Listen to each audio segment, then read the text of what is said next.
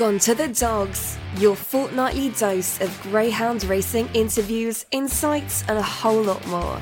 With your hosts, Joe Andrews and Danny Jackson.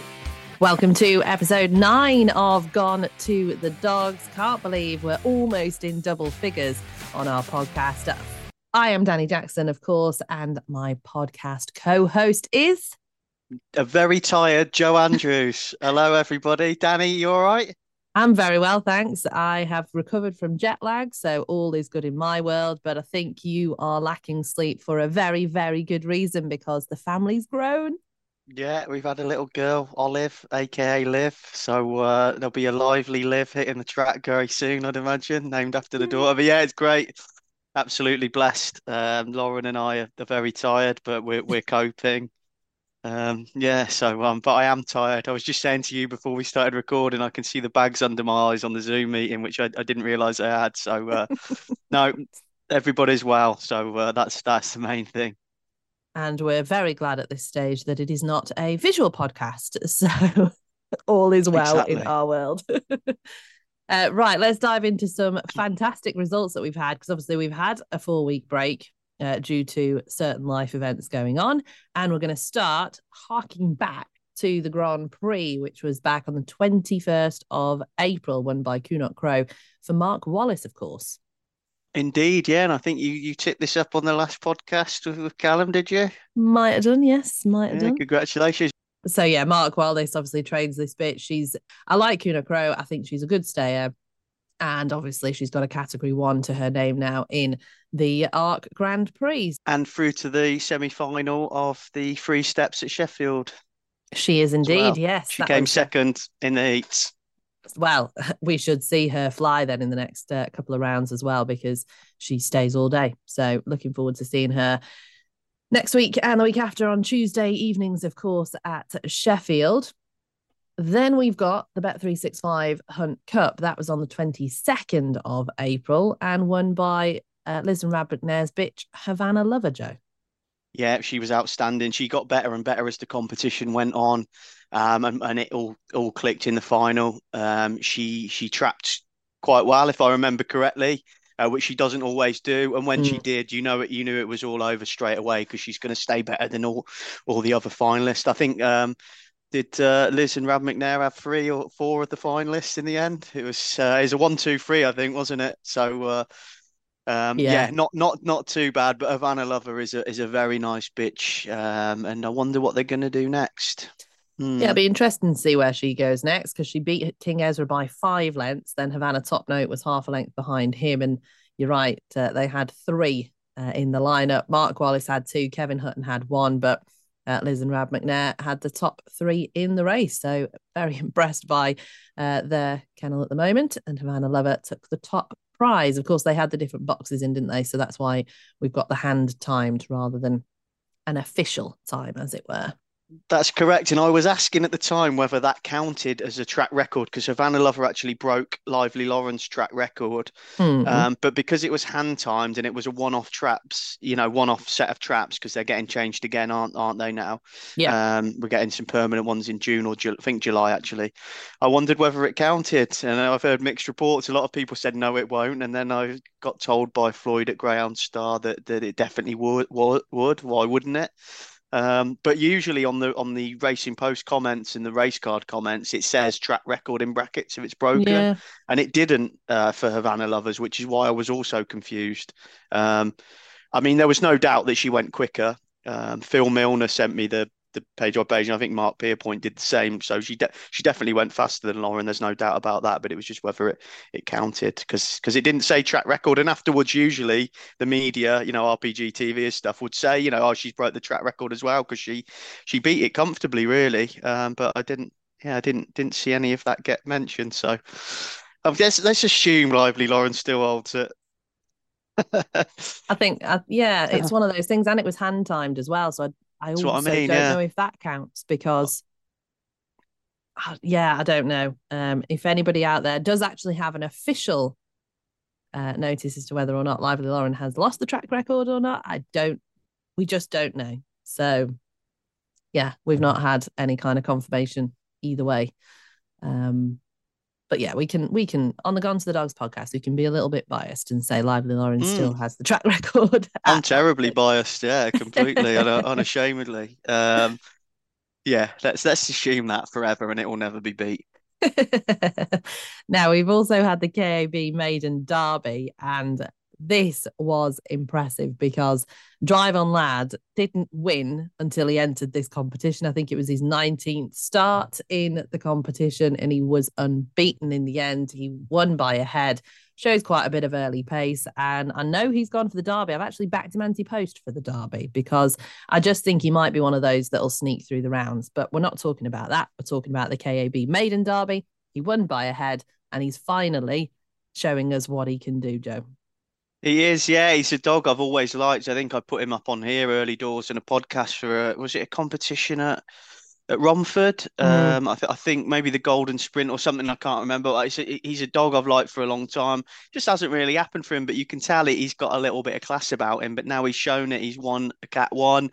He's won the Maiden Derby, and he must be a live contender in the Derby. I think I backed Halivert Kerfuffle last year for the Derby, who won the Maiden Derby last year. Mm. Um, so maybe he's one when we look at the betting for the Derby that might be of interest to me as well. But delighted for Connections because he is one of those that has got ability and could win these competitions, but hasn't quite put it together. But that's all in the past now because he's the Maiden Derby winner. So congratulations, Drive On Lad, and the Reese Kennel. And then we go to the Brighton Bell. We had Betsy's Bullet, the winner. Big price for Belinda Green at 11-1. And kudos to you, Joe, with the runner-up, Lively Lauren, as well. Yeah, yeah. Fair play to Betsy's Bullet. She ran a brilliant race in the final. She got out really well, got out quickly, and that's what won it. She was very impressive. Can't be too disheartened with Lively Lauren because she ran a brilliant race. I mean, I think she was last at the first bend, and you knew she'd be staying on. She just didn't quite get out well enough on the day. I mean, she beat Betsy's Bullet in the semi-final, but that's irrelevant. Betsy's Bullet did it on the day when it mattered. Lively Lauren stayed on really well to grab second out of nowhere. Brilliant run from her. But congratulations to the Belinda Green Kennel who are going really well this year, aren't they? And obviously the owners, Billy and etc.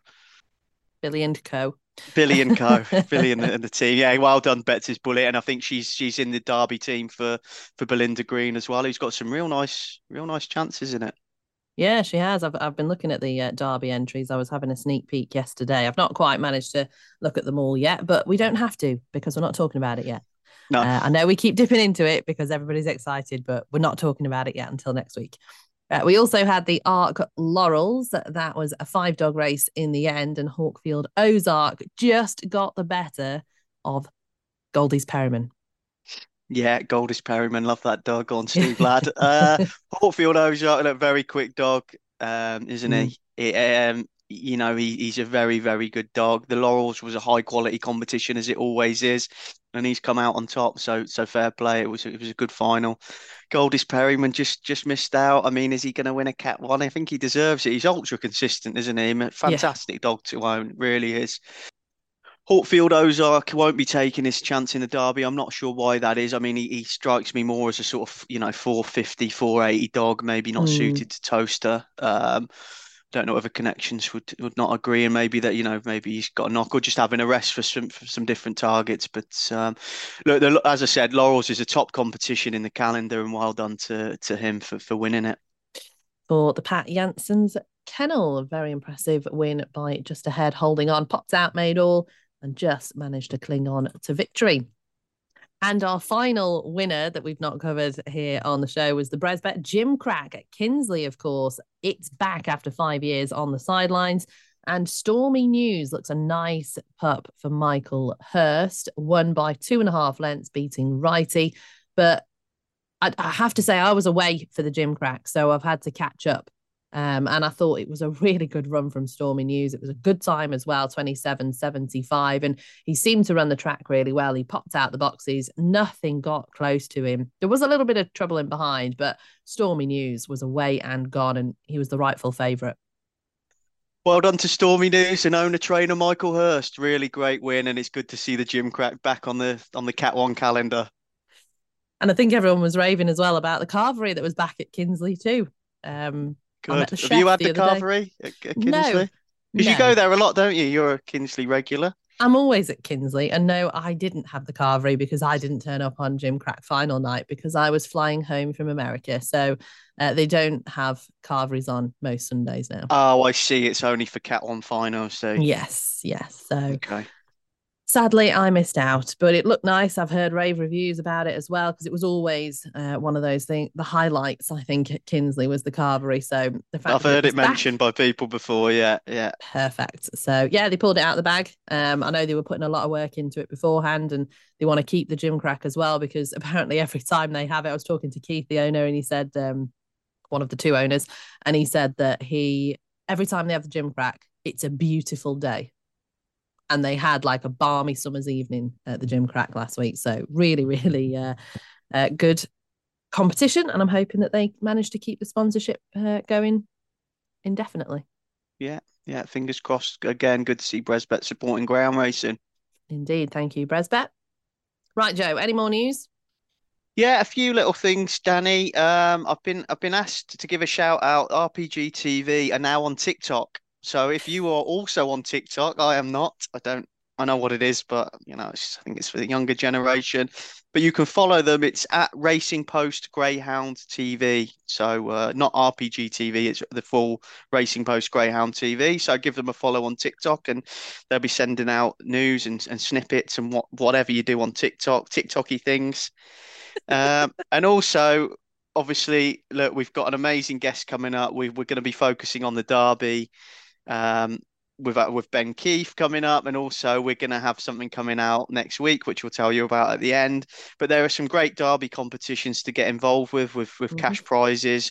You've got to pay to enter, but it's just a good fun, a good way to keep entertained during the Derby. One's Davey B on Twitter, so I think that's a £20 entry. So get involved with that. Good cash prize. I think a few people have topped up the prize fund as well, which is very generous. So keep an eye out for that.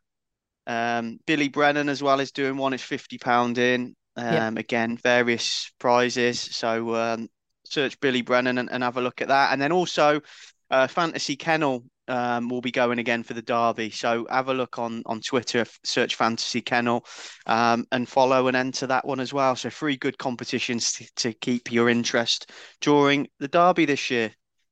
See, that's the one I've not heard of, the Fantasy Kennel. Fantasy Kennel, yeah. Get involved. Good. It's got a nice clean form to set up, and you pick your team.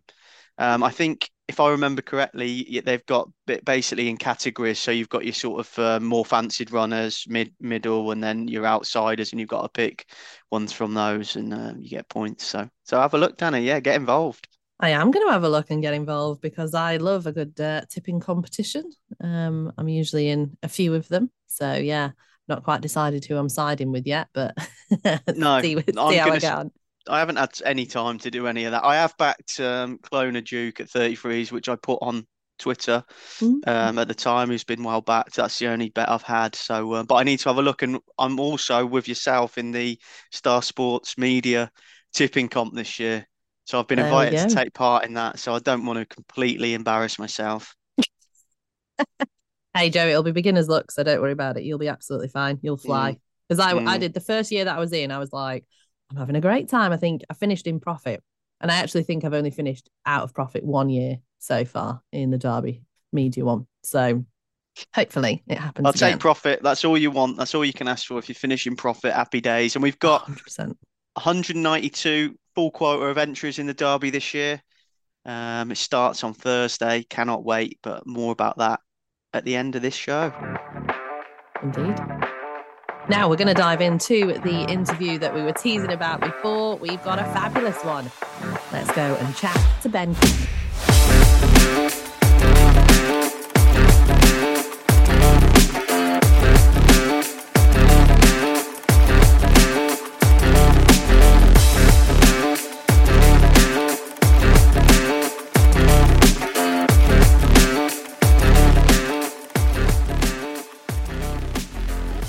So Ben, for those listening who live under a rock, please do tell us about yourself and Star Sports because we really want to know your journey into bookmaking. Well, my name is Ben Keith. I'm 43 years of age and I own Star Sports. I love greyhound racing, and when I was 12 or 13 years old, my dad, who was a solicitor, I grew up in Sussex, he'd been invited to a local solicitor's function, and he'd been invited with my mum, and my mum said, "You go with your dad, you've never been to the dogs before." And I said, "Dog racing?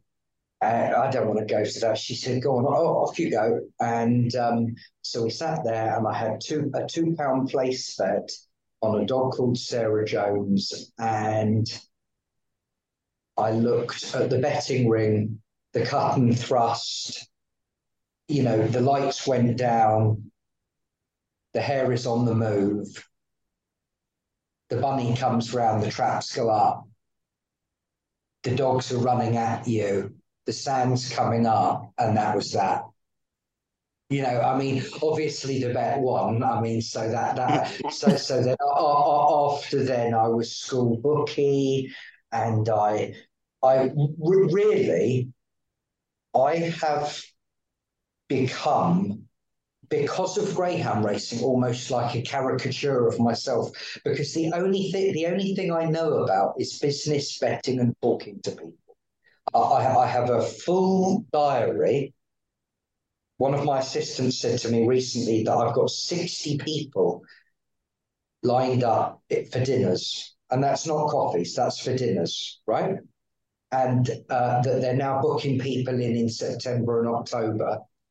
And, I meet every demographic of society, every background, every age, every class, every person who's at that different stage of their journey, because I want to learn their truths. But one thing I would pass on to you is somebody who many of your greyhound racing followers will know, Max Shoes. Now, at the dogs, of course, people say to you, "Oh, do you know Gilbert Smith?" And of course, I don't know anybody called Gilbert Smith, but he's called Scottish Chap or something, isn't he? Do you know what I mean? At the dogs, everybody's or Menace or whatever. Do you know what I mean? They've all got a name. Now, I met Max at Walthamstow, and Max used to have his 100 or 200 quids on, and when he won, he used to come and collect them. When he lost, he used to come down and he used to say, "Wait there, kid, wait there," at the end of the night, and he'd come out with a big bag of shoes, and he has a wonderful eye for shoes. So it's like he's got an algorithm in his head, and he's provided all of my friends and family and clients, people I do business with, shoes ever since. So I can say 50-year-old barrister from Glasgow, and I'll send the shoes, and he'll go, and the barrister will say, "How did you know that? Those are my favourite shoes." But Max knows what type of shoes each person wears. And anyway, but Max told me a very, very interesting thing about dog tracks, which I think that your listeners should know. A dog track will provide you with every type of person you need. Now, if you go to a dog track, you can meet anybody from a priest, a drug baron, right? You can meet a lawyer, you can meet a builder, you can meet people friendships for life. I'm in touch with more people who I've known from the dogs from the age of 12 or 13 than I am people from school. Because I think that greyhound racing is something that in our lives, we have our own vocabulary, don't we? Our own colloquialisms, our own nuances at a dog track. Now, here's a wonderful thing about a dog track. Let's say you're a 12, 13-year-old boy at the dogs. If you can read a race card, which is a lot easier at the dogs than the horses, right? And you see Mark Wallace or Kevin Hutton, you can go up and have a chat with them, can't you? You can go and say, "Oh, what do you fancy here?" or "How's the dog?" or whatever, and they won't look down their nose at you. There's not that now. Let's think about it now. If you were 12 or 13, would you have walked up to, would you walk up to Michael Stout No, we wouldn't get near him, would you? Right, okay. And also, like the top owners of a dog, well, they're standing on the terraces, aren't they? They're looking at the cards. You can go and stand next to them and say, you're this tall. Oh, hello. Yeah, yeah. How's the dog? You fancy the dog? Well, at the racing, the top owners, they're going to be in box number 3, 2 along or whatever from the Queen, aren't they? And I think that it's a much more accessible sport. I don't like to be negative about what other people do because everybody else's job looks easy. But I think it's actually the accessibility of greyhound racing, much more than horse racing, that should be played upon. It's much cheaper to get in. I mean, when you go to a racing festival, don't worry about money to get in. They want 30 quid to park. I mean, what is it to get? I mean, I think is it 20 quid, 25 quid to get in on Greyhound Derby final night? Do you know what I mean? I mean, how much is it to go into Saturday night at Romford or Crayford? 7 quid, 8 quid, I don't know, nothing. Yeah. And you've got a race card with it. If you go into a festival, you've paid 30 quid to park or one for the ticket, and you haven't had a race card. Yeah. And the toilets, they're like First World War latrines. Yeah. But at a dog track, also, as you go on that journey in your life, you can come back to greyhound racing, and people do that. They leave greyhound racing for a while, but they come back to it. And I think it's because when you go to a dog track, you meet so many different characters that people accept you for who you are, and you can come back and fit straight back in, really just by saying, "Oh, the two dog in the next, any good?" Do you know what I mean? And it's sort of, well, when you're standing at the dogs, you're standing here. The bookies are 4 meters in front of you. You can look behind you. There's the restaurant. The owners are here. They parade the dogs behind the bookies. It's almost like a horse track in miniature, like a Scalextric size compared to an F1, isn't it? Yeah? Everything is visible from where you're standing. If you go to the races, you have to go round the back to look at them, getting the horses ready. Then you have to go to the parade ring. The winner's enclosure's there, isn't it? Then you have to see the jockeys get on. Then you have to go round the corner into the betting ring. But which betting ring are you going to? Do you want to watch a rails bookmaker work? Do you want to watch a tax bookmaker work? Well, unless you've got binoculars, you're not going to see the whole of the race wherever you stand. Where the owner, well, where are they? They're probably in a box, or they're in members, or wearing a top hat. It's a lot more daunting. And I think that it's not just the fact it's accessible. I think it's just more casual. And I always quote Max Shoes when I say that a dog track, if you give to greyhound racing will give you friends, it will give you business, it will give you a community, a love of animals. Once it gets in, you might leave it for a while, but it won't leave you. I think as well, just to add, even getting involved in the ownership level is so much more accessible with a greyhound. Literally anyone and their mates can buy a greyhound and see it run and win and enjoy that, which you just can't get in horse racing. I mean, it costs a fortune. I mean, I think you make a great point there because, of course, when you think about it, it's by nature a graded dog. Really, whatever grade it's in, unless it's sort of such an amazing A1 that it's always 6-4 in an A1, because when it's not running, it's in an open race, it's running in an A1. By definition, a graded dog should win 16% of the time. Well, not many horses ever win a race. So you make a great point there, which is, for a couple of £100 a month, you can have a greyhound trained, and all right, you're not beating Dorota's Wildcat if you win an A9 at Monmore, but you still win. You still get to go and have a trophy. There's still going to be trophy nights, and you still have that winning feeling.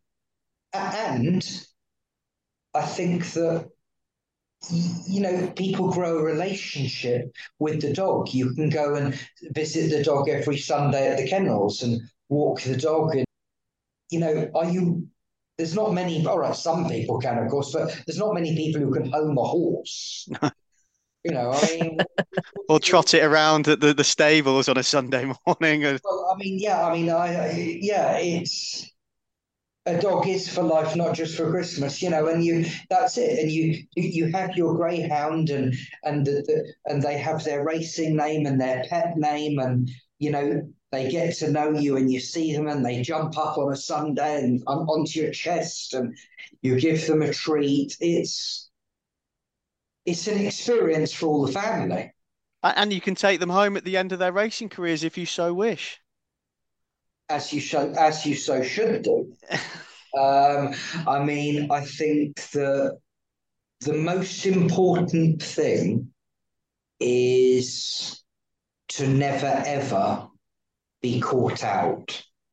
Now, I think is to behave, even with people who will lie, cheat, and collude and do anything to make their agenda have more validity. I think that you have to treat them, don't lower yourself, only behave and treat them with the straightest of bats. And we should never, ever, ever have an excuse as to why any greyhound has not been homed. And essentially, it's all very well people saying, oh, look at me, I own 14 dogs. Fine, you've got 14 responsibilities there. Because if you put a foot wrong, the antes are waiting in the slips, like for, the ball to come off the side for a catch, that the antes are waiting in the slips, and they will find that mistake. They will hunt that mistake down. It's a bit like they will say anything to make their truth real. They will produce, we're here talking about UK greyhound racing. They will take photographs or give evidence of dogs from Ireland where this or that's happened, or from a flapping track that's not licensed by the GBGB, and use it against us. So if they're going to do that, if we don't home a dog properly from a licensed track, that's going to be held against us. Look at the Grand National this year. They've caused such havoc, they've actually contributed towards the accidents that happen. But I think that, we must promote our sport, I believe, on an accessibility and an easy understanding and a friendly level. But we must protect ourselves by making sure that there are no, of course, there's thousands and thousands of dogs. It's a bit like, look, you can go to the best oyster bar in the world. Somebody once a year is going to get food poisoning, aren't they? They can have a dodgy oyster, aren't they? Something at some point, a dog's going to run in the road and get run over or whatever. But we have to do all we can to do the right thing, which we should do. Absolutely. And just on that, do you own any races, or have you got any retireds running around? Well, I have owned dogs before. I've owned a dog called Maid of Art. She won a competition, a pool. I've owned a dog called Didikoy, who was an excellent dog in my teens, and he got to the final of the Olympic or the Sussex Cup, I forget which one. He got knocked out and sadly went lame. He broke a hock, but we had his hock mended by the brilliant vet Plunkett Devlin. who was at Milton Keynes, and his name was Billy. He came to live at home until he went to the dog track in the Sky. And now, when I was a much younger boy, I had a share of a dog called Master Butcher. I would like to own a racing greyhound now, but I think that as a bookmaker, it's a compromise. Because if the dog wins, everybody will say, oh, it's crooked. Somehow Ben got the dog to win. Yeah, or Ben got a good draw or whatever punter saw. And if the dog loses, people will say Ben knew it was going to lose, he laid it. So I'm not going to leave myself open to that. But I do have Goldie, who lives at home, who's 3. Goldie used to run at Crayford. And she was a grader and she was rather slow like myself. And she retired young with an injury, and she's a brindle, and my daughter Georgina is sotted by her, and she says she's a brindle, so she says Goldie is her. Georgina's 4.5, Goldie's 3, and they walk around together, and she says Goldie is my tiger, my horse, and my dog. She tries to get on the poor dog's back like it's a horse. She says, look at my tiger, and does tiger.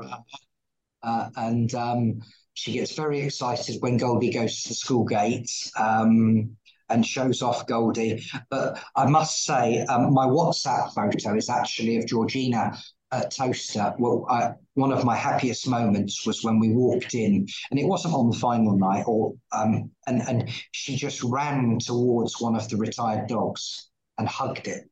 And so, when you sponsor the Greyhound Derby, you actually get to know so many of the dogs, because you get to present each. You see the story much closer up.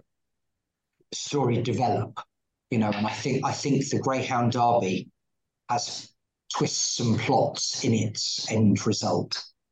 Nothing gives me more pleasure than to see Georgina run over without any fear and hug a retired greyhound, or come and do a presentation with me and go straight. She's 40. She's not even as tall as the dog, and she stands on the podium next to the dog, hugs the dog. And if that doesn't advertise owning a greyhound, I don't know what. Brilliant. I think just on that theme then, Ben, I think this is your 7th year sponsoring the Greyhound Derby. Apologies if I'm a year out, but how did you first get involved in the sponsorship back then? Well, quite simply, when William Hill, who were brilliant sponsors, of course, of the Greyhound Derby for a number of years, when the Derby moved from Wimbledon, they decided to pull out. So, Lord Hesketh, who was really way ahead of his time. I mean, Greyhound racing has a debt to Lord Hesketh. I think that Greyhound racing could have been kinder to him. It could have enabled him more. It could have understood his eccentricities and given his ideas more of a chance. I think that he was actually ahead of his time when he talked a lot about streaming to the Far East and all around the world, and everybody said you're bonkers, and now of course everybody wants to stream everything everywhere. He was ahead of his time at an old age. So really, when Lord H took over, then that was a chance to step in, and I love it. I just love it. I mean, what more can I say? It's a highlight of my year. The Greyhound Derby final night is my favourite night of the year. The Greyhound Derby lunch, I never ever eat lunch. It knocks me out. It's the only lunch I eat all year. I feel absolutely knackered because it always seems to come the Monday after Royal Ascot. So I'm like the living dead, and I stand up and make a speech. But there's so much love in the room, and I always say that we are really the Greyhound racing family, and we all catch up with each other and we all come back together and act as one during the Greyhound Derby to push our passion, our sport, from whichever angle we come at it from, forward. And it's that sense of community. And, I think family comes in different guises in life. And I think that once you really get involved in greyhound racing, you have your greyhound racing fan. I 100% agree. Yeah, I definitely have a greyhound racing family, and yeah, Joe is now very much a big part of my greyhound racing family, and we only met, 6 months ago, so you can form relationships so quickly. It's the best sport in my opinion. Talking about this year's Derby, Ben, what plans have you got for it, and who, importantly, do you fancy for it? I own and run a group of companies, and I have each day and moment mapped out for me to squeeze as much in as possible. And I pretty much agree with Socrates, who said that knowing that you have no knowledge is a very valuable piece of knowledge itself. And I have no knowledge of what is going to be happening in this year's Greyhound Derby. I shall be turning up like a zombie, right? Okay. And Lofty will have done all the research on each of the heats and the prices and all the rest of it and the anti-posts, and I'll just stand there and take the bets. But the other thing I would say is it's not for me to fancy a dog. That's not my job, right? My job is to take bets.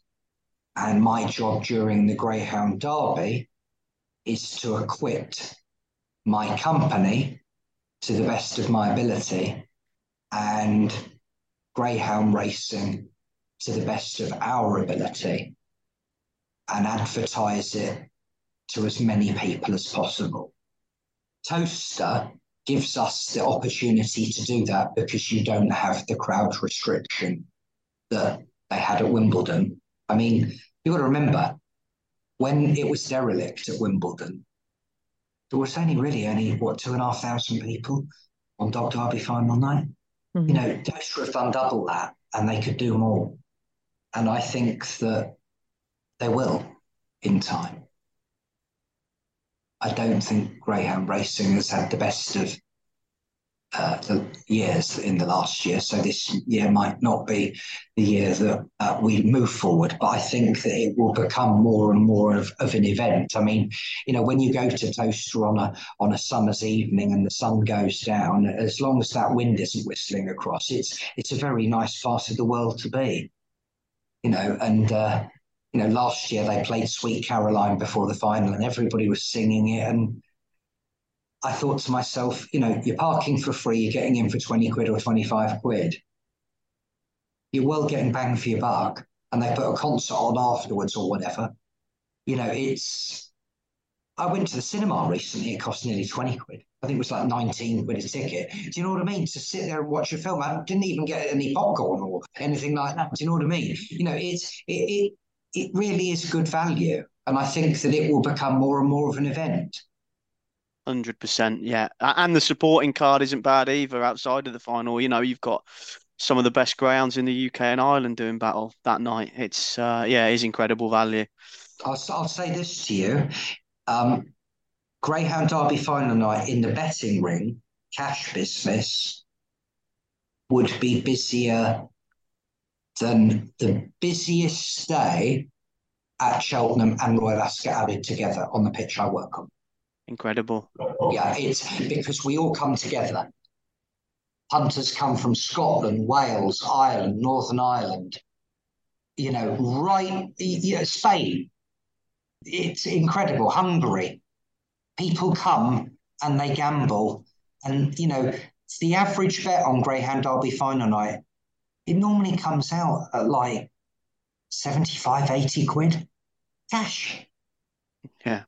That is very good, isn't it? It's not people having 2 quids on. This is a huge night. And it's on that night that, if the results are half kind, I can get most of my sponsorship money back. Yeah.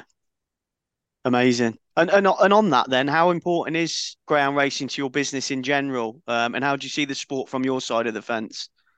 Well, it's not that important in a pound, shillings and pence level, because the big punters, the very, very big gamblers, don't bet on the dogs.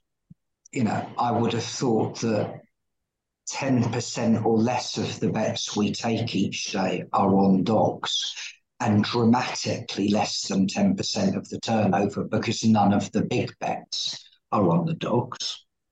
But I believe in business, identity is extremely important. And greyhound racing gives Star Sports, like our betting shops and the service in the shops, it's different. I think that one must embrace that difference. We do. And I give to greyhound racing and greyhound racing gives to me. I'm delighted to be sponsor of the Greyhound Derby. I would like to sponsor the competition for the rest of my life, God willing. It's a bit like Star Sports. They sponsor the Greyhound Derby, don't they? Now, I'm sure that you can sponsor a crap football team for the same money. But, is anybody going to say, who cares if you sponsor Huddersfield Town or Falkirk or something? Who cares? It's completely anonymous. Greyhound racing is a community. The Greyhound Derby is a story that goes on. You can be part of that. This is the other thing I think I've often thought, should I sponsor a big race at Cheltenham? But, all right, they do better anti-post on it for a year, but it's one race of, 25 or whatever, isn't it? Is it not just shit wrapper the next day?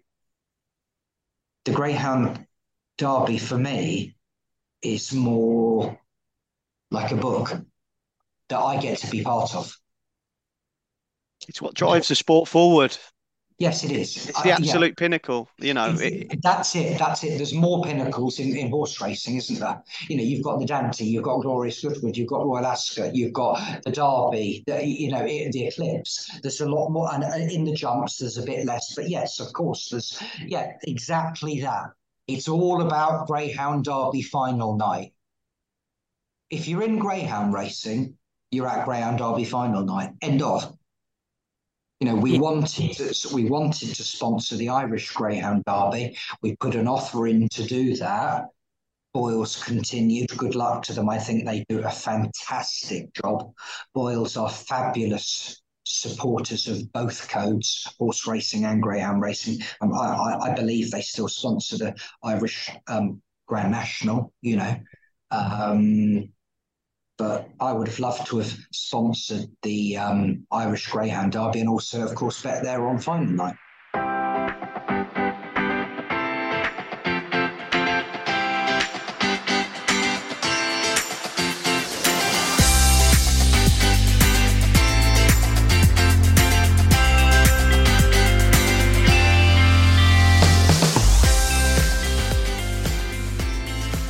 Hi everyone, I'm Lisa from Barley Greyhound Sanctuary in Essex.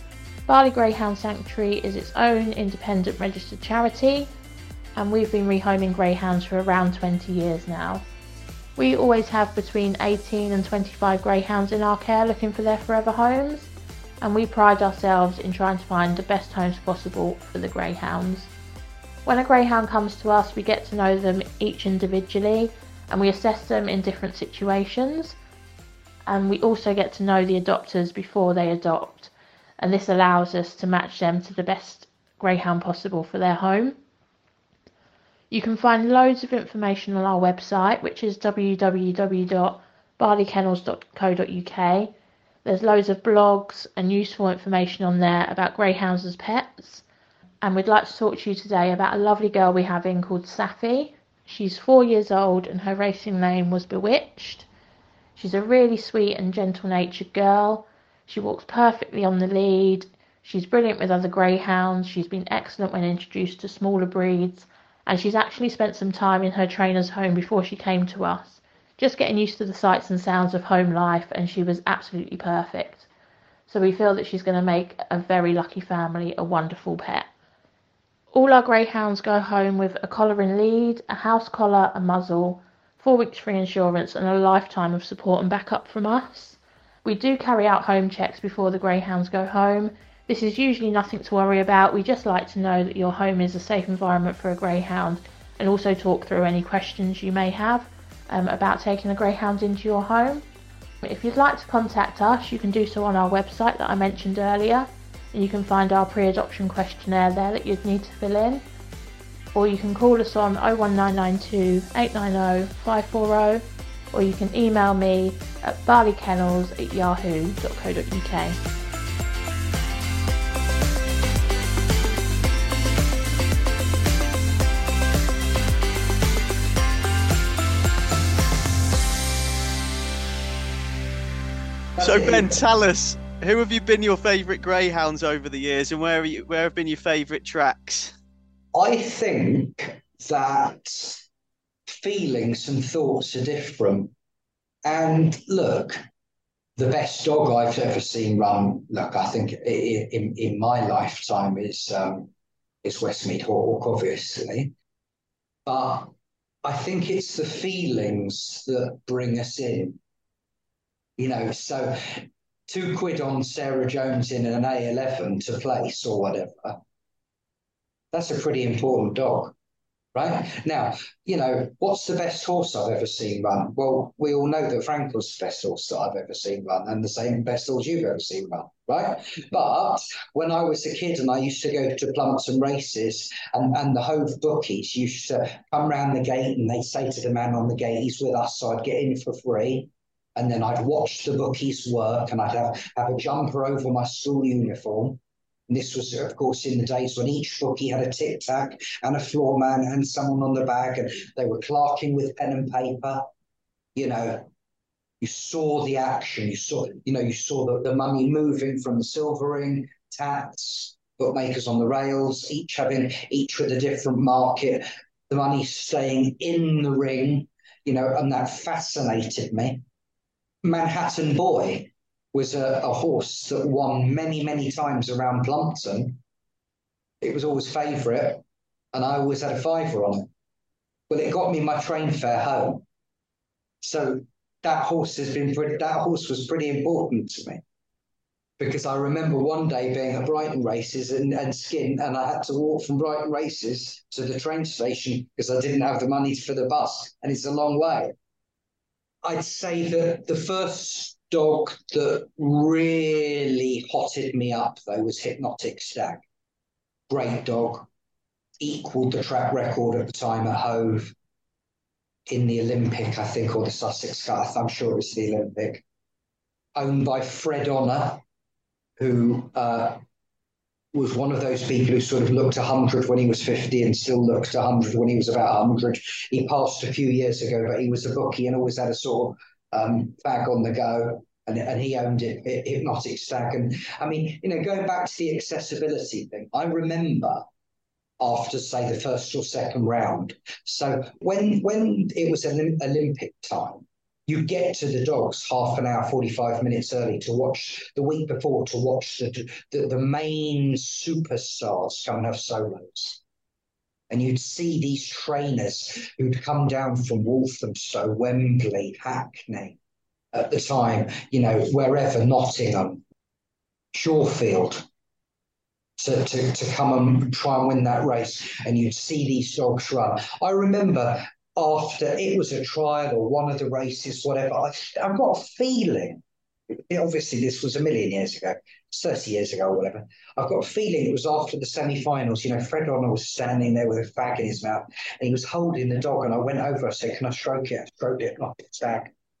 The next Saturday or whenever it was, I went and saw him win at 4-7 in the final. Bang, cracked out. I think he equalled the track record in the final or the semi-finals, and then he got to the Greyhound Derby final twice. The 480 at Wimbledon wasn't quite far enough for him. You know, he was a perfect 5:15 dog for Hove. I loved that dog. There's a fantastic restaurant in the city called Sweetings. It's only open at lunchtime, and I never really eat lunch, but occasionally I go for lunch there because Adagio Bob, who was the champion of Romford. I used to love going. I go to Romford once or twice a year. I love Romford. I think Cole have done a fantastic job there for the sports. Romford is somewhere for us to really show off about. They do things well there. You know, I saw Adagio Bob win a couple of Essex Arses, and I'll never forget seeing the passion of Mark Wallace when, you know, I remember when he won the second or third time, whatever it was. And I remember, if you watch the video, you'll see Adagio Bob, and he just gets around the first bend, and you see Wallace inside the track like that. You know, so I love Adagio Bob. Billy Didicoy, you know, when he died, when he went to the dog track in the Sky, I remember he was so ill, he was so tired. You know, he was 13 or 14 or whatever, and we took him to the vet, and it was the first time in my whole life I saw my dad cry.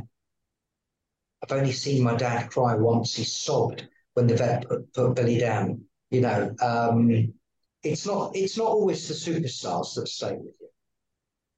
I think that when I was a child, I loved to read Charles Dickens because he made heroes of normal people.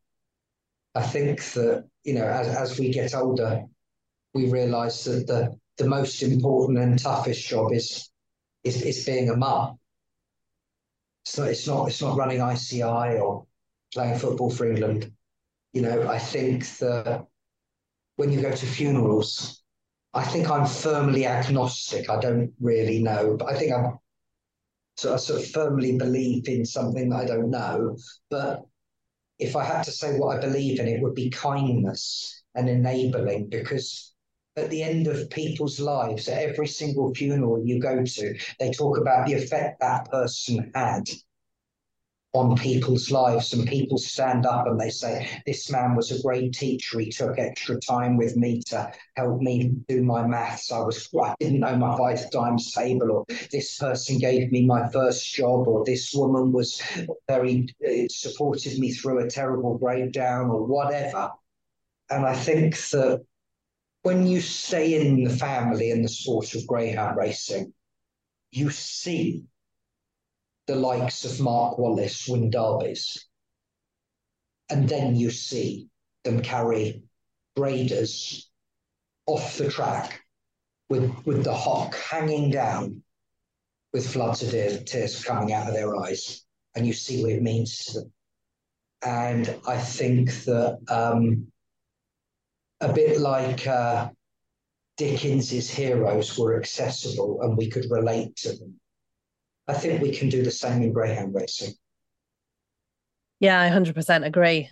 You can't get that kind of, like we've talked about for the whole interview, really, you can't get that kind of accessibility, and you can't see that from the horse racing side of things. And greyhound racing, if it was pushed out to the wider public, I think they'd have more of an appreciation, especially behind the stories that you've got.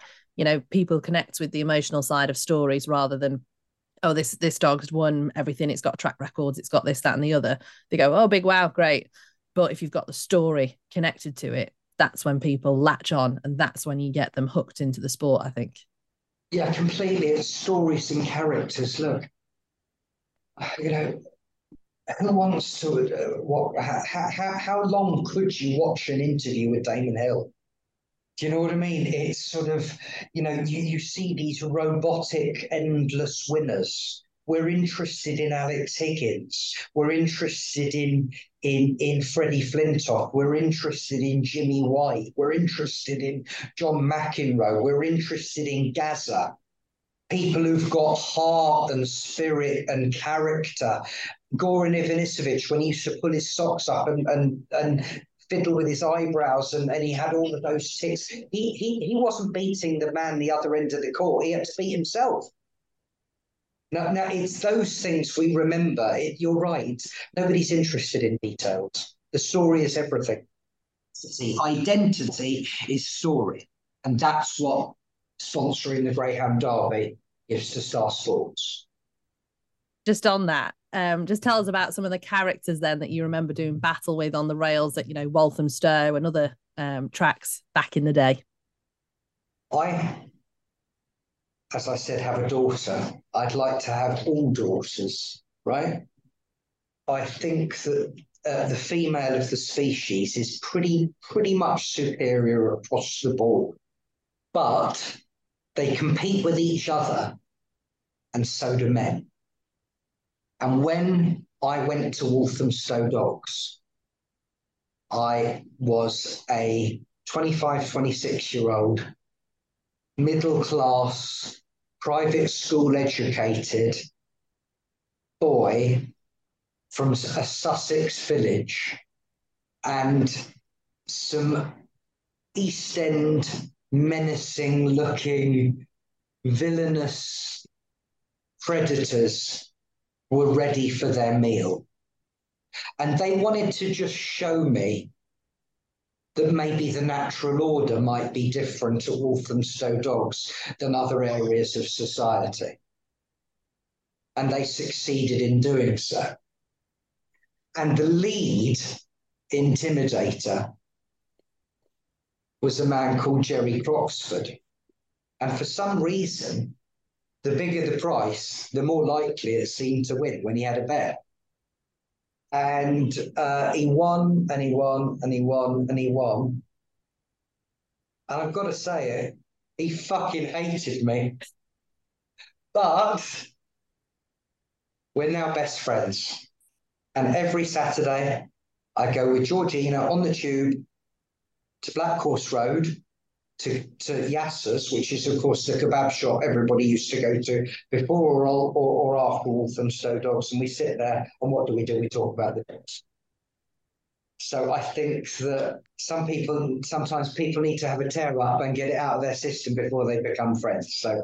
So Jerry's been the best battle I've ever had with a punter, because it ended with a brilliant friendship. Now, any other stories from the track, from the ground track and betting and conflicts? When I started as a bookmaker, it was because I worked at Victor Chandler and I won 10 grand on a horse called Pension Fund. I backed it at 33 and 25. I think it went off at 6-1. And the senior people in the office had been out the night before with the trainer and got pissed, and he said, I think this horse is going to win tomorrow. That was good enough for me. And there was this chap in the office who I'd gone to work for, and I'd only been there about 6 months, and he sat in a little room at the back. They gave him his own space, and he sat there with one assistant. And he used to sleep in the office, used to join up chairs, and he'd sleep in the office on Friday night and Saturday night because he wanted to have extra time to study the football. And he did a card on the Premier League, and he used to come out and he used to write his bets on the whiteboard at 3 o'clock. And he said, I'll put you all on for 200 quid each or whatever. You could pick how much you bet. Okay. When he started betting on the Italian football, he started backing a few losers. And people said, are you sure you know what you're doing? That man's name is Tony Bloom. He knew what he was doing. Anyway, I won 10 grand on a horse called Pension Fund. And the next day, he always used to say to me, this football betting, it's never going to last, you know. But betting on he said it won't. I remember we used to go for a drink after work, and he was so kind to everybody. He used to always organise barbecues or evenings at the casino or a meal at the steakhouse or whatever. And he used to say, this football betting, it's not going to last. So I went in, I said, look, I've got my 10 grand, the football betting won't last. Good luck with it. Right, okay. And I'm off to become a bookie at the races. Anyway, I wasn't old enough to be a bookie at the races, but there was a very, very nice chap called Martin Slaney, who used to work at City Index, which was the financials betting of where they had the sports betting where I'd worked before from when I was 17 for 2 years. And his dad was elderly at the time. And I used to go with him and use his pitches. And back then, you could do what was called opt-on, which meant you could call the NJPC, who used to manage the pitches the night before, and say, is everybody going to whichever track tomorrow? And if they weren't, so you didn't have a pitch, you could go last on, if you know what I mean. So let's say that there were, 10 positions on the rail and 30 in tats, if not all of the 10 were turning up on the rail, so not all of the 30 were turning up in tats, you could go and turn up at one of them. Yeah. And I one day went to Warwick and I learned a lesson. I saw a punter go and make conversation, not at length, but more than a pleasantry, with the legendary, the world famous Stephen Little. Probably the biggest bookmaker in terms of action there's ever been. If you take inflation into account, you know, look, I've laid horses to lose £1.5, nearly £2 million. I think if you go back in time and you put inflation in here, he probably played even bigger. And the punter stood and talked to Stephen Little and made conversation with him, had a racing post under his arm, and looked like he knew the people who were there. And he came in on the first race to me, short one, I can't remember.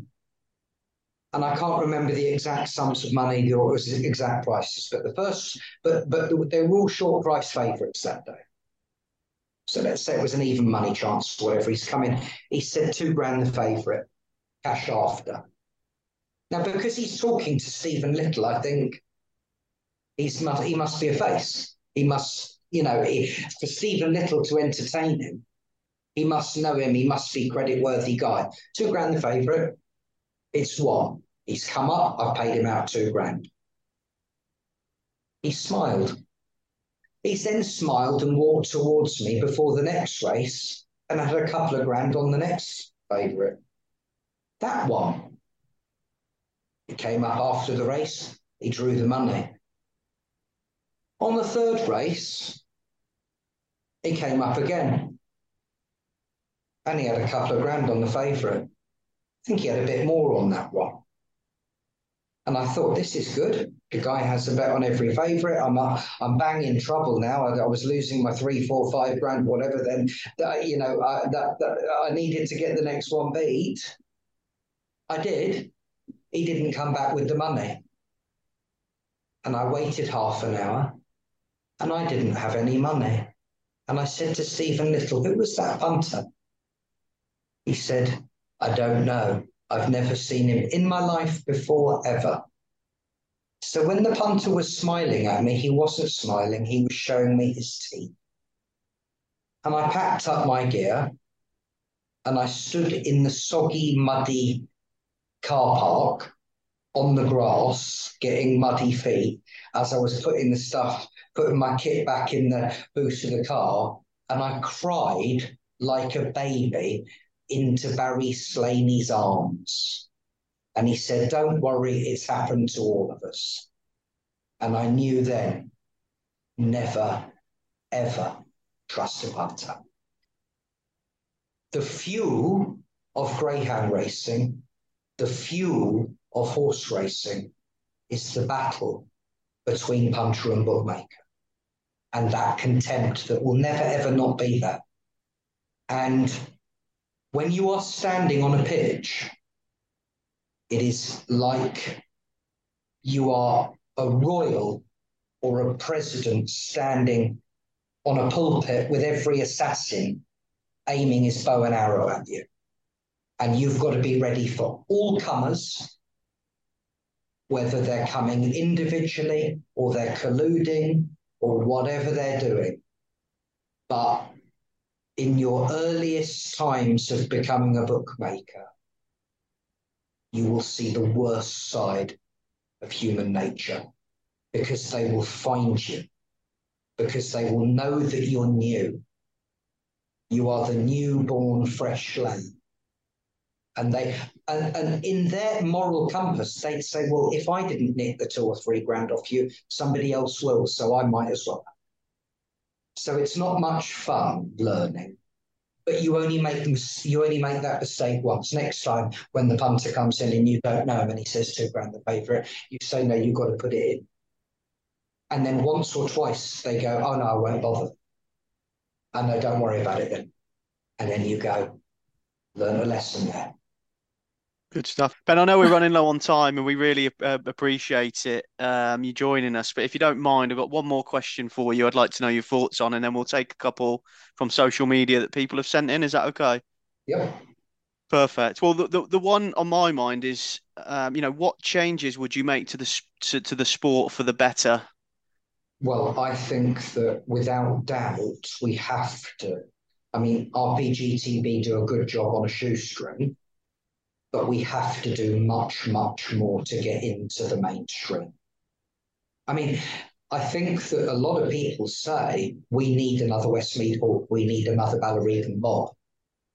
We do, but actually, I think if we had another Ballyregan Bob, if we had another dog now, what was it, 33 or 36 that Bob won in a row? I can't remember. But if that happened again, it wouldn't get a fraction of the coverage it got before. If we had another Westmead Hawk that was capable of coming from last to first, win a derby, and then go into the derby final the next year as odds-on favourite, would we get that level of PR again? I don't believe we would. Why don't we just say it? I know we wouldn't. And I think that in a lot of sports, they say, but you're not thinking about the grassroots. You're only thinking about the top, don't they? In football, they say, look at these teams like Man City and Newcastle. They're owned, and Chelsea.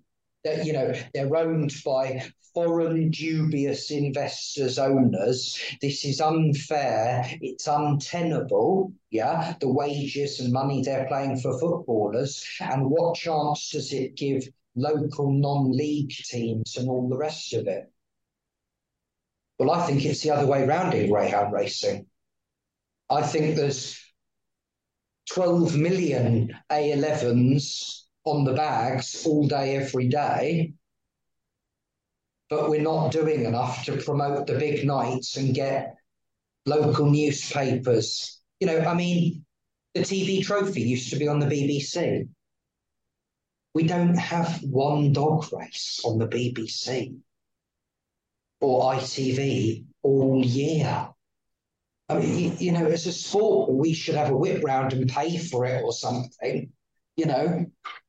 Can't we integrate more with ITV racing? Why can't something like the Golden Jacket, for years that, of course, was on Saturday mornings at Crayford in the betting shop. You'd go in and watch the final of the Golden Jacket at Crayford. Why can't that be shown during the ITV horse racing? We've got greyhound racing at last back on Sky Sports, but it's a bit, in the little box top corner on the right-hand side. Do you know what I mean? 2 from 5, 1 from 3. It's not. There's not much of a build-up and a knowing the dogs and a four-man list and the passion and all and talking to the. It could be, you know what I mean, don't you? They could do a lot more with it. It's something we've discussed on here already many times about promoting the sport to the masses and not just us in our little greyhound world bubble who already know who the runners are. We love we love the game. It's trying to get in new fans. And you can do that easily with some of the narratives around. We mentioned earlier the Greyhound Derby, and I was going to bring up Mickey's Barrett. What better story around the Greyhound Derby last year than Mickey's Barrett, for example? But unless you live in Nottingham, because it was in the local press, or you're a greyhound racing fan, how many people did that reach outside of the bubble? I completely agree with you. I completely agree. There tends to be a story most years, doesn't it? What was the name of the dog that got kidnapped a couple of years ago and then came back and ran again in the Derby? It was, I can't remember, there was an Irish dog, but it was kidnapped and ransomed and all the rest of it. Then it came back. That was a good story, Once I remember there was a dog that came over from Hungary and ran in the Derby at Wimbledon. Why don't we try and do that again? Or you could have a dog come from Mexico They'd have greyhound racing in Mexico or Australia or whatever. I think that you can't expect a story or promotion to fall in your lap. You've got to make it yourself. No one else is going to promote you. So, yes, you're dead right. So much more could be done. And it's, without digging people out, it is heartbreaking. Well, fingers crossed things will change in that respect. I think, the GBGB have done a great job with welfare and getting it up to a certain standard now, but it's at a point where we should celebrate and shout loudly about the sport. Now we're in that position, and it's not perfect, by all means, but I think it's an excellent product with plenty of good stories. I couldn't agree more, but people only change if they want or need to. So we'll have to find out if they want or need to. Absolutely. Well, look, Ben, that's great. I mean, if you don't mind, I'll just a couple from socials. You've already answered a lot of them, to be honest, during the chat. But Sean Reynolds sent one in and just said, at the moment, it's clear that the sport's heavily reliant on media rights income to operate. Do you believe that this revenue stream will exist in the long term, sort of 30, 40 years' time? Yes, I do, definitely. But that doesn't mean that it'll be on Friday or Saturday night. It might mean that there's an enormous market in Taiwan or something of people who love betting on dogs from Henlo, and they put the meeting on at 6 o'clock in the morning because that's the right time at the betting shop in Taiwan. Do you know what I mean? I think that I've got no doubt about greyhound racing carrying on. Outside of the Antes, there's no threat to greyhound racing. But there's definitely a threat to open racing, because why would you go and spend 10, 20, 30, 40, 50 grand on a dog if you can't go to a decent track near you on a Friday or Saturday night and sit in a decent restaurant and watch it run? Who wants to go to a bags meeting at 11:28 and there's 7 people there to watch a dog you paid that money for? So I'm worried the other way round. Do you know what I mean? I'm more worried about open racing than graded racing. And then just shout out to Graham Sharp and AK Bets, your fellow bookie as well, because they've sent in a few questions. But to be honest, I think you have answered most of those anyway while we've been talking. And then one more from Paul Fitzgerald, who sent one in just now. Would you have a viable betting business without games in casinos? Now, you already did before you opened up online anyway, without those things, but are they an important part of the product mix, for online punters now? I wish they were a bit more important. They've been a bit of an anticlimax for me. I think that horse racing and dog racing punters aren't so crossover to the online casino as football and sports punters, and I am more of a racing and dogs bookmaker. So put it like this: I harass my office, calling them every hour, going, "How are we doing? How are we going? What's happening? What's this big punter doing?" And most mornings, there is an email that goes out to say how the online casino's gone, but I don't really look at it that often. It's pretty much, there's not much in it. It wouldn't make much difference to me. Also, all of this talk about, you see, the anti-gambling people have done very well because they got in the door by saying, "Oh, we just want to clamp down on the online casino and the gaming and all of that stuff, and it's going to be so good for all of you punters, and you're going to get all of these concessions. The bookies will have to lay you a bet, and they won't be able to close your accounts," and all stuff that was obviously utter rubbish. And we said to the Gambling Commission very, very clearly a couple of years ago, look, if we turn off our online casino, does that give us a buy? Can we get on with it on the racing and the sports? And we were told absolutely not. So thankfully I'm not that dependent. Good. Absolutely, yeah. Right, I think that is a wrap, Ben. So thank you for giving us your time. It's been fantastic. I think this will be one of our most popular podcasts, certainly with the Derby coming up as well. So thank you for your continued support of our wonderful sport, and long may it continue with the sponsorship of the Derby as well. Thank you very much for having me on, and the best of luck with your podcast. And I'm very flattered that you've listened to me waffle for so long. It's been great. I've thoroughly enjoyed it. And maybe we'll get you on sometime in the future. But good luck with the derby and everything else, Ben. Appreciate it. Take care. Bye-bye. See you there, hopefully.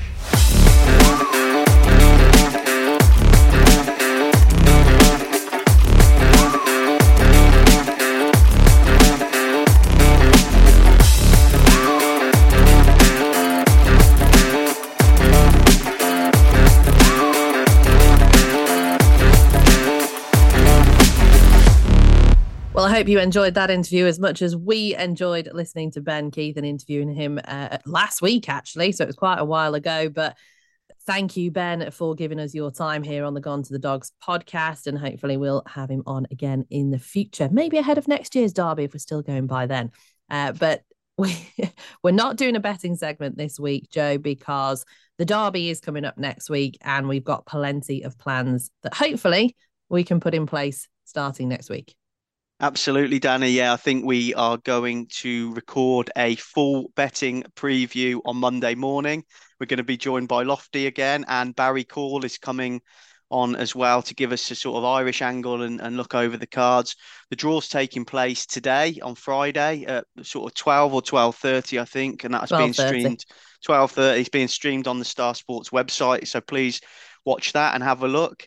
In the meantime, over the weekend, if I have time, my baby isn't crying, then I'll be studying all the cards in great detail. As I said earlier on the podcast, 192 entries. There has been a couple of withdrawals, and I don't know if there are any reserves, actually. Do you know, Danny?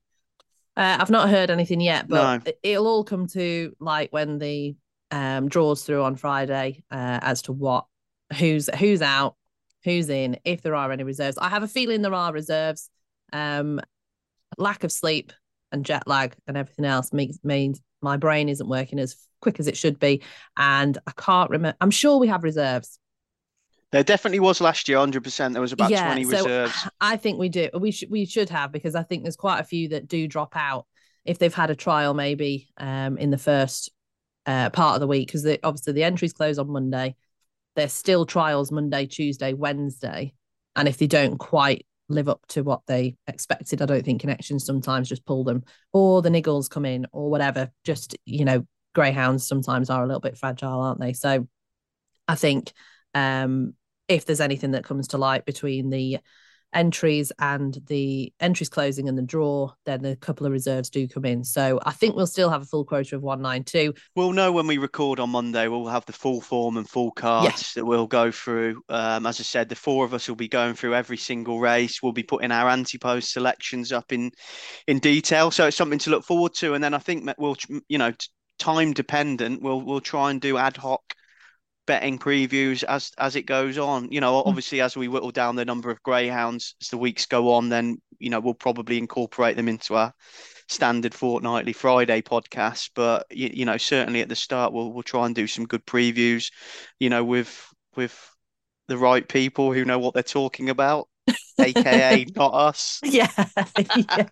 And hopefully it'll give you some pointers to a few winners anyway. So we're very much looking forward to the Greyhound Derby beginning on Thursday. And like I say, no betting preview today, but it'll be a full one. Hopefully, if the editing gods are shining down on me on Monday, it should be out by Tuesday morning. But we will, of course, keep you updated on Twitter via Joe at Totally Betting or myself at Danny V Jackson. If you are enjoying what we're doing on Gone to the Dogs, make sure you like, subscribe, leave us a review if you can. That boosts our rating and obviously helps us get bigger and better guests. So hope you've enjoyed today's podcast. Joe, go and get some sleep. What? He's gone already. I will. Thanks, Danny. And I'll speak to you on Monday. See you soon. Thanks for listening to Gone to the Dogs, released every other Friday. For more info or to reach out on Twitter, follow at Totally Betting and at Danny V Jackson. Podcast produced and edited by Joe Andrews and Danny Jackson. Voiceover by Katie Harvey.